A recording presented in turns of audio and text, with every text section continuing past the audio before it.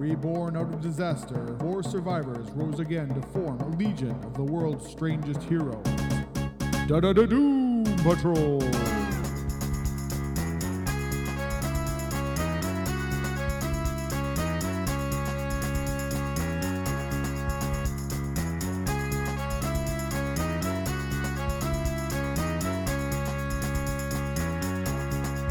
Hello, everyone, and welcome to the Doom Podtrol podcast. I'm your host, Scott Coles, and with me, as always, is Murray Fox, and this week we are diving into Grant Morrison land. We are going to hit his very first issue of the Doom Patrol, number 19 from, I'm going to say, February 1989. Yeah.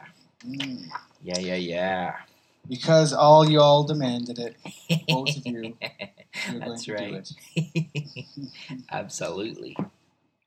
For sure. So basically, this is what many consider. Shouldn't say most, because I think it's probably a pretty fair split between the Drake stuff and the Morrison, as far as which is the definitive Doom Patrol run. Right. Well, there's room for both to be the definitive runs. well, certainly, especially when it depends on age group and whatnot. If you read the old ones when you were younger or whatever, or as they were coming out. Obviously, those are going to be the ones that hold a spot in your little heart there. But for me, Morrison's run was the one that cemented the Doom Patrol in my mind as the coolest super team out there. It was also the book that brought me back to comics after a brief hiatus in the 80s. Gotcha. Yeah, see, I think I was getting... This was right around the time of Invasion, so I was picking up all the Invasion crossovers. Mm-hmm. I was one of those. Yes. That's right. If it had Invasion stamped on it, I picked it up. So I got the last Doom Patrol before Morrison, and then I started reading... I want to say the first couple of stories. I know I had them all at one point, and I don't know what happened to them. They vanished at some point. But I stuck around through the first 2 or 3 stories, and then I forget why I stopped. I don't think it was because I didn't enjoy them. I think there were just other things going on, and probably school and money. Pfft. Anyway. Well, the run itself is one of those ones where it starts out not normal per se, but it's only a little bit off center when it starts out, and then as it goes along, it gets more and more and more whack bar. Yeah. For sure. But I mean, it's all going somewhere, and if you sort of look past the oddity of their foes and just the sheer amounts of strangeness that were going on. As we said before, this is the story of Cliff and Crazy Jane helping each other heal.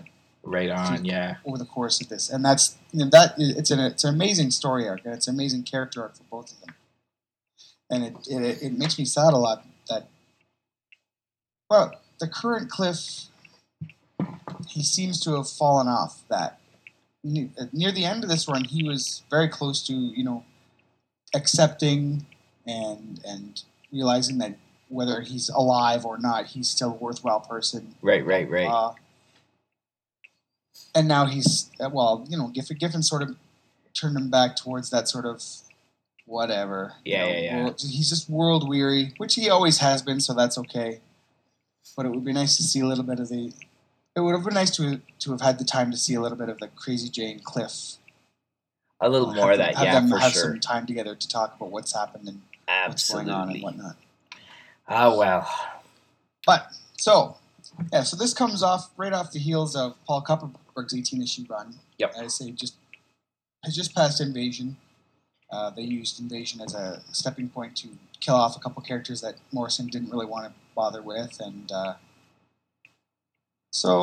and it basically cleared the stage and set it for Morrison to basically just do what he wanted to do. Just tell a story about someone who's been damaged by being a superhero. Right.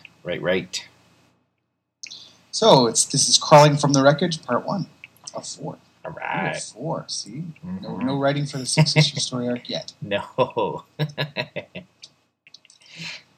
4 was far more far more common back then, wasn't it? I think so. They were We doing used to get lots of 4-issue minis. part ones of 4, The Phantom yeah. Stranger and the Demon and stuff like that. Yeah. Oh, yeah. Any miniseries was always 4. It was Yeah, it rarely was usually 3. a 4-issue series, unless it went to 12. Yeah. 4 or maxi 12. series. Yes. Okay, so we start out, and it's sort of a flashback of Cliff's origin. He's in the race car, and he's going vroom, vroom, vroom, and everything goes so slow, and I should have seen it. The oil slip, I should have. And car crash. And then out of the wreckage it looks like some sort of ragged amalgamation of Cliff and Robot Man.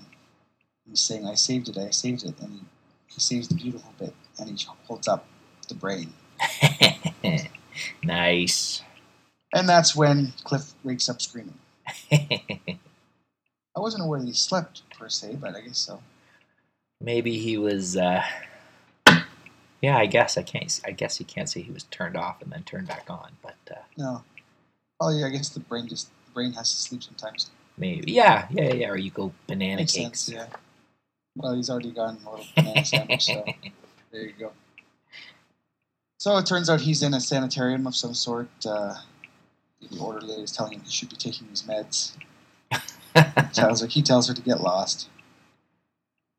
She says, "Oh, come on. I brought you a fresh nutrient tank. Now, where are you going to put it?" He's like, "We can shove it where the sun doesn't shine." Hard. So Cliff's in a bad way. He's just sitting there hugging his legs. Well, yeah, he's had a rough go of it. All these explosions and Doom Patrol members. Well, as I say, the Kupperberg team more or less got chewed up and spit out. There's not much left of them.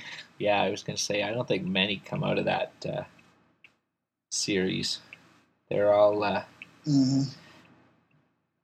especially... basically every team he's in. As we've seen, every team he's in sort of gets killed. And they get, a bunch of them die, and he's left standing wondering what the hell happened. Right, so once again, that's where he's at. We cut to another hospital, Alamance Memorial Hospital. Eleanor Poole is talking to a man on the phone. It seems that she's talking to the chief. He's asking about Larry Traynor, and she says he's in great shape, and we hope to send him home next day or two. And yep, she hangs up. She says pleasantries and whatnot. Now, there's lots of little things in this where if you're looking at the background or the foreground and stuff, there's lots of little things going on. Like there's a little flash around her pen in her pocket. Huh. That may or may not become important later. In the foreground, we see a janitor, and he's got a black ball. It looks like an 8 ball, except without the 8. Uh-huh. He looks like he's sort of coveting it or something. I'm not sure what's going on there. He stuffs it in his pocket. Huh. We cut to this is the place, the old Justice League headquarters. Yeah, the big cave. Happy Harbor. Yes. Yeah, that was their first place, I think, right? Their first home. So Niles is talking to Joshua Clay, Tempest. He's a remnant of the Kupperberg Patrol who's still alive, although he's at this point in time he's decided he doesn't want to be a superhero anymore. He's just going to be a doctor again. Yeah. Or at least a fake doctor, because he never actually got his doctorate. He just faked it after being a medical surgeon for a while. I don't know. That's okay. It's one of those contrivances. Anyway. So I guess he just stopped by to see how everybody was holding up and to say goodbye to the old White headquarters. And this iteration of the chief he's become very eccentric. He's become very just sort of odd. He's sort of withdrawn into himself, and he's even more of a cold. He's not as bad as he is in like the current stuff. At least not yet. He's on his way though. You can definitely see him going down that road. Morrison's taking the first steps there. Mm-hmm. So she says, "So you're not going to join the Doom Patrol? Is that what you're saying?" And Josh says, "Well, the Doom Patrol's dead. Why not let it rest in peace this time? I'm finished with all this. It's just not funny anymore." Randy's dead. Scott's dead. Rhea's in a coma. Larry's in the hospital. Val resigned, and no one's mentioned Cliff. And the chief says, Cliff signed himself into a psychiatric hospital. He felt he needed help. I shouldn't worry. I've asked a good friend to pay him a visit, and I'm sure it won't be long before Robot Man's back with us. Geez, you're a nice man, Calder. Why, thank you, Joshua, and please call me Chief.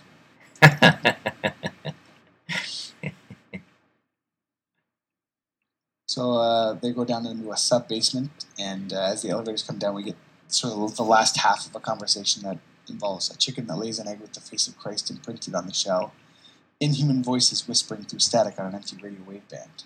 Don't these things fascinate you, Joshua? He's like, not really. I can get that kind of stuff from the National Enquirer. And I don't see what it has to do with the Doom Patrol. I have plans, Joshua. All the time I've been away, I've been studying reports, filing information, making preparations. And don't tell me, whether I like it or not, I'm part of the big plan, right? Oh, yes, you all are, he says. That's not creepy at all. No.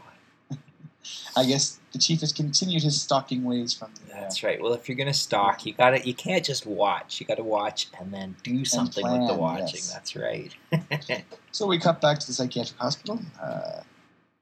There's a visitor for Cliff, and it's Will Magnus, the man who dragged him out of the river, or out of the ocean after being blown up with the original Doom Patrol. Right. And the guy who outfitted him, who's responsible for that horrible, horrible disco outfit. Yeah, he's not what you'd call a designer. He's all think. No, he's a thinker. You can build a good robot. You can't make it look good, though. That's always been a neat little connection, though, to have Will Magnus and the Metal Man kind of connected to the Doom Patrol that way, because they're both like right out of the '60s, and he's like the most robotic guy. Absolutely. They have in the DCU. So he's like, "Hey, you remember me, don't you? I made the Metal Man. I made your body too. Remember?" Like, oh, yeah, right. Yeah, I try not to remember that one. He says, I knew I recognized that patronizing tone from somewhere. There's no need for that, Cliff. When I heard you come in here, I understand what you're going through. I've been there. And I think you and I can lick this thing together. So how about it? There's two panels of silences. He stares at Cliff, and Cliff looks away from him.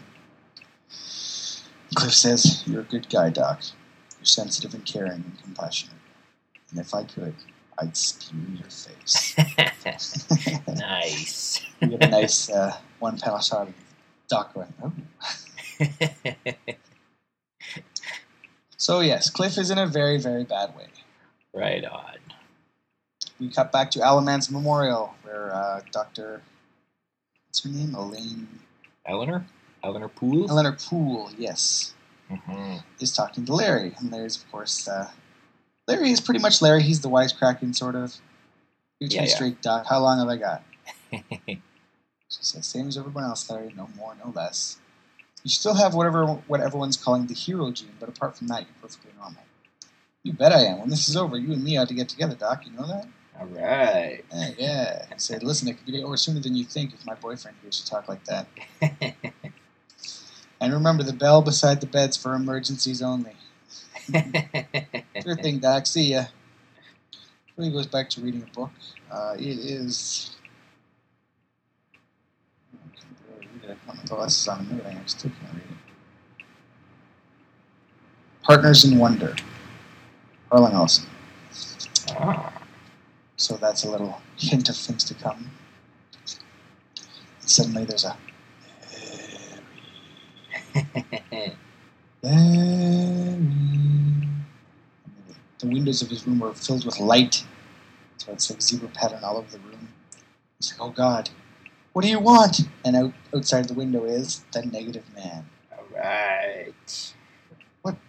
The Negative Man says, I am the spirit in the bottle, the invisible fire that works in secret. There is I don't know, how does it go? The Rheastic among you, among the roots of the root tree. Open the window now. Open the window, Larry. Let me in, let me in, let me in, let me in. And Larry looks like he's doing it not willingly. It almost looks like he's being forced to do it. He's under the thrall of the negative creature. Indeed. Cut back to the psychiatric hospital, and Robot Man is walking around, and Magnus keeps following him around. He's like, "Why don't you just leave me alone?" He's like, "You've got to pull yourself through this, Cliff. Believe me, I know what it's like." Like, how the hell can you know what it's like? How can you know what it's like to have your brain transplanted into a metal body? It's life imprisonment. He says, "Can you imagine how cruel robot senses are compared to human ones, huh? All I have are memories of the way things used to feel or taste. You know, they say that amputees feel phantom pains where their limbs used to be. Well, I'm a total amputee. I'm haunted by the ghost of my entire body. I get headaches, and I want to crap until I realize I don't have any bowels. And when I look at a woman sometimes, But sure, the Doom Patrol helped you. The Doom Patrol? Don't talk to me. The Doom Patrol kills people. Chews them up and vomits out the bits. It killed Ranny and Rita and Scott. I just can't stand anymore. I can't get through it, really. Cliff, I can't. Cliff, you gotta pull yourself together. There are drugs, antidepressants. I can't stand by and watch you destroy yourself." "Me? How can I destroy myself? Watch!" And he starts smashing his head into the wall of the psychiatric hospital. It's like, "See? Nothing. I can't feel anything. Can't feel anything." He gives it, 3 or 4 good solid whacks, and there's a big hole in the wall. He's like, "I can't feel anything." God. See, now this would have been when he pulled off his arm or tossed a foot at someone. Yeah. I guess he's past that now. That's right. He doesn't think it's funny anymore. And it's just... So, very dramatic doings for Cliff. I'd say this was the first... I read this one and I was just like, wow, that guy is really hard up. I mean... It's almost taking... It was just taking the sort of angsty superhero, oh, I've got these powers that I don't want, and then like pushing them to sort of a more logical and mature place. Right on, cranking it up to some level. You see someone really actually trying to deal with the psychological ramifications of having been cut off from his body. Right. So we got to Alamance Memorial Hospital. Larry's talking to the negative energy man. He's like, "But you've never spoken before. I don't understand." And the negative being says, "Perhaps I had nothing to say, Larry. I've lived a black dream of silence for so long. I'm awake now, wide awake. What do you want? I mean, to continue, to perpetuate, to generate. You're not so clever, Larry. You think I'm unaware you pressed the alarm. I need you to. What? I need the woman here. It is necessary for my purpose. Purpose? What purpose? You know, Larry, the union, the fusion, the alchemical marriage. No. Take my hand now. No, Oh no, please don't do this to me. Wait, Take my hand, Larry. It's time to go. And Larry is enveloped in blinding white light. The orderlies are running around. The door flies off his hospital bed or hospital room. Eleanor Poole is there. She's like, Larry, what's happening? Are you in there? And the negative being says, "Hello, Dr. Poole. We've been waiting for you." And take my hand. And he grabs her hand and she screams, "Now we are 3. Now we are 1. Oh God, get help! Someone get help!" The bystanders are shielding their eyes from the glare, and there's a blinding flash of light. And we cut to the psychiatric hospital again. Cliff's going downstairs, and he says, "Don't you have a business to run or something, Magnus?" He's like, "What? Don't you get tired of following me around like a bad smell? Just talk to me, Cliff. I can't stand it. I can't stand it in here." He says, "You're free to leave whenever you..." "No, I mean in here, in this body." He says, "God damn it, Cliff. I refuse to let you go under like this. This world, it can't afford to lose even one good person, you know. If you could hear yourself. I'm sick of this. I'm sick of this self-indulgent crap, damn it. There are people with worse problems than yours." It's like, show me one. Meanwhile, in the foreground, we have one of the residents of the asylum. He's gotten a hold of something sharp and he's cutting his hand. He says, "Jesus bids us shine with a pure, clear light, like a little candle." And one of the orderlies comes by and says, "Oh, come on, Ralph, you cut yourself again? Come on, you can't sit here." It's like, "You don't understand. No, you don't. Not one bit. It's the scissor men, see? They're here. They come through the windows in the air." said, yeah, sure, Ralph. Give me a break, huh? Right here in the hospital, Jesus had a twin. Nothing about sin. And he drags him off. So that's in the background. So there's lots of stuff going on. That's what I really liked about this run was there's always something going on in the background if you pay attention. Right, and it informs what's coming up. Mm-hmm. So Magnus storms off from Cliff. He's like, okay, here. And Cliff looks over, and so they go outside, and it's raining. He says, what is this? And Doc Magnus says, her name is Kay Chalice, but most of the time she refers to herself as Crazy Jane. She was abused by her father when she was a child, very badly abused. Her experiences resulted in what psychiatrists call dissociation. Basically, she developed multiple personalities to cope with the trauma. Her therapist tells me that so far they've identified 64 separate personalities, each with its own name and function. And following the effects of the gene bomb, each with its own distinct metahuman ability. Very cool. Like, Crazy Jane is one of the best characters created. Yeah, she's really in the cool. In the 80s, 90s. Yeah. He says, you want to talk about problems, Cliff? Hello, Kay. Isn't it a bit wet to be painting? And the woman says, Kay's down in the underground, where there's no rain. You're talking to the hangman's beautiful daughter. She points to her painting and says, do you like it? It's called The White Darkness. And it's sort of it looks vaguely like a skull screaming. It's pink and red and mauve. It's very wild. She says, it's a picture of Maya Deren at the moment of her death, possessed by the Maîtresse Urzuli. She was a brilliant woman, Maya Deren. She was only 43 when she died, massive brain hemorrhage. And suddenly an arm sticks out of the painting. Cliff says, it's moving, the thing's alive. And Doc says, it's psychically active. She's been able to do this since the invasion. You have experiences with the difficulties of coming to terms with unwanted superpowers, don't you, Cliff? Kay could use someone to talk to. He turns to walk away. He says, hey, where do you think you're going? I've got a business to run, remember? I'll see you, Cliff. So he leaves Cliff and Jane standing out in the rain. She's just got her arms on her shoulders and she's looking at the painting. She asks him, she says, what do normal people have in their lives? Cliff says, what? What do normal people have? You're asking the wrong person. I've tried to be like them, I really have. But what happens when you just can't be strong anymore? What happens if you're weak? My painting's ruined. Everything's gone wrong. And they stand there staring at the ruined painting for a bit. He says, come on, let's get out of the rain. So we see the first steps of Cliff and Jane helping each other to cope. Excellent. Very beautiful. Yeah, it is good. Cut to scenes of madness in the street. There's a car chase of some sort. There's a bus, and this car comes screaming around the corner, smashes right into the side of the bus, doing 80 or so. Guy didn't stand a chance. 6 years I've been on this job, man. I've never seen anything like what happened then. The guy was a human torch, literally, his hair, everything on fire. But he kept walking real slow, like in a bad dream.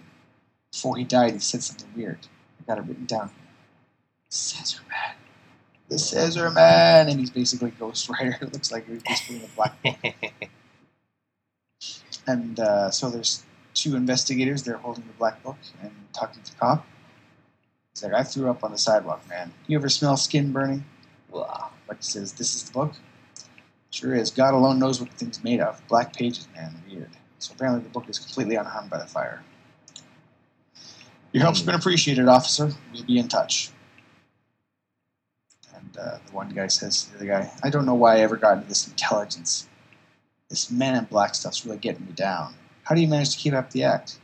The other guy says, it's not an act.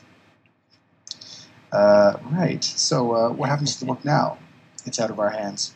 All we can do is call the company. The company calls the Pentagon. The Pentagon calls the president. And he calls Niles Calder. All right. And that is the end of book one. All right. Next, Cautionary Tales. Uh-huh. Very cool. That's a neat setup. Mm-hmm. He introduces a lot in there. Oh, yeah, that's the other thing, too. Like, this is pre decompression. So there's lots of stuff going on, lots of information. Exactly. The way I like my stories. Layers upon layers. Chock full of stuff. There's tons of stuff here that will be mentioned again and again. Little touchstones. Little things that get built connected upon. together. Yep. Very cool. Yeah, we get to meet all the main players that he's going to be working with, and throws a couple of new situations in there. It's very cool. It's a good start, I think. Excellent. So yeah, he did a lot of research on the multiple personality thing for Jane, including the book When Rabbit Howls. I don't know if you've read it. Oh, I don't think I've read that one. I've read that. I can't remember the name of the author at the moment, but it's an excellent book, and it's a biographical account of a woman who has, obviously she doesn't have the superpowers, but right. but she had the multiple personality disorder, and it was sort of a journal of very cool treatment and how they tried to deal with what was going on with her. Neat. I'll have to look for it. I think I read Sybil way back when I was younger. That was kind of but that was three. Yes, that was only 3. Come on. Yes, Crazy Jane's got nothing on Sybil. Yeah. Trudy Chase is the author of When Rabbit Howls. Cool. I will look for it. Some summer reading. Oh yes, very good. Very good. Cool. Excellent. So yeah, that's the beginning of Morrison's run, and it only gets weirder from here. Right on. Right on. So, anybody who wants to talk to us about the Grant Morrison Doom Patrol, you've been waiting this long for it. Here it is. Right on. You can. I want to see a veritable deluge of letters and emails and postings on the website. Right on. Podtrol.com. That's right. You can head on over there and click any of the links and throw your comments down there, or you can send us an email at doompodtrol@gmail.com. Yes, please do. We encourage you to do so, especially this run. It warrants discussion. Yeah, there's lots to dig into it for sure. Yeah. For sure. The letters pages were one of the best ones of the time as well. Lots of discussion, especially vis-a-vis Crazy Jane and the multiple personality disorder and such like that. So, yes. Very cool. We will touch on that later on when the letters pages actually get into talking about it. Get into the Morrison stuff, yeah. Kupperberg, Larson stuff. Right. Yeah, 3 pages of letter pages. 3 letter pages. Wow. That's amazing. Dang. Amazing. Now we get what? Like a page. Yeah. A page with pictures. And it's a start. It's a start. They brought him back. That's good. That's good. It's something. It is something. And 4 pages. Oh my gosh. Dang. That's cool. Yeah. Very cool. Alrighty. Did you see in the October previews that we may be getting a Robot Man back? What? I know. We've got My Greatest Adventure #1 coming out, which I think we knew was maybe coming out, and it's got it's continuing the adventures of Tanga that was in whatever that miniseries was, Weird Worlds, and Garbage Man. But then the third story is going to be what does it say here? The adventures of Garbage Man and Tanga from Weird Worlds continue, and now these offbeat heroes are joined by the Robot Man, who has a disturbing knack for self-destruction. That certainly sounds like Cliff. And if you look at the cover, it's sort of a Robot Man-y appearance. Like it's gold armor. It's got some of the black under stuff there. It's a little more sinister looking, but if you take the Joe Staton look and kind of cross it with, I don't know, it's a possibility. We maybe got a Robot Man, which is kind of cool. I think it's being written by maybe Matt Kint. Really? Uh-huh. Wow. Because I think Aaron Lopresti's doing the Garbage Man and Kevin Maguire's doing Tanga. So that would mean I think Matt Kint is the writer and maybe Matt Ryan on art. So something to look forward to, maybe. Maybe. Matt Kint is an excellent indie writer, so Yeah, I've heard lots of good things. I don't think I've read anything. Super Spy, really good, really good. And what was the one? There's one about a giant guy, a guy who just keeps growing and growing, and especially he's really big. really, it's sort of poignant, character stuff. Cool. Really good. I'll have to dig around and see what I can find, because I know his name's come up before in other podcasts I've listened to. And Mm-hmm. they always seem to speak he's highly really of good. him. He's really nice guy too. Very good. Very good. Well, maybe we're getting the glimmerings of... Well, if it turns out to be Cliff, we will be covering it. Yeah, that'll be cool. Absolutely. Lord knows we won't have anything else to do. Not in September, October, anyway. Exactly. All right. Alrighty, we'll catch you all later, gang. Bye-bye. Bye.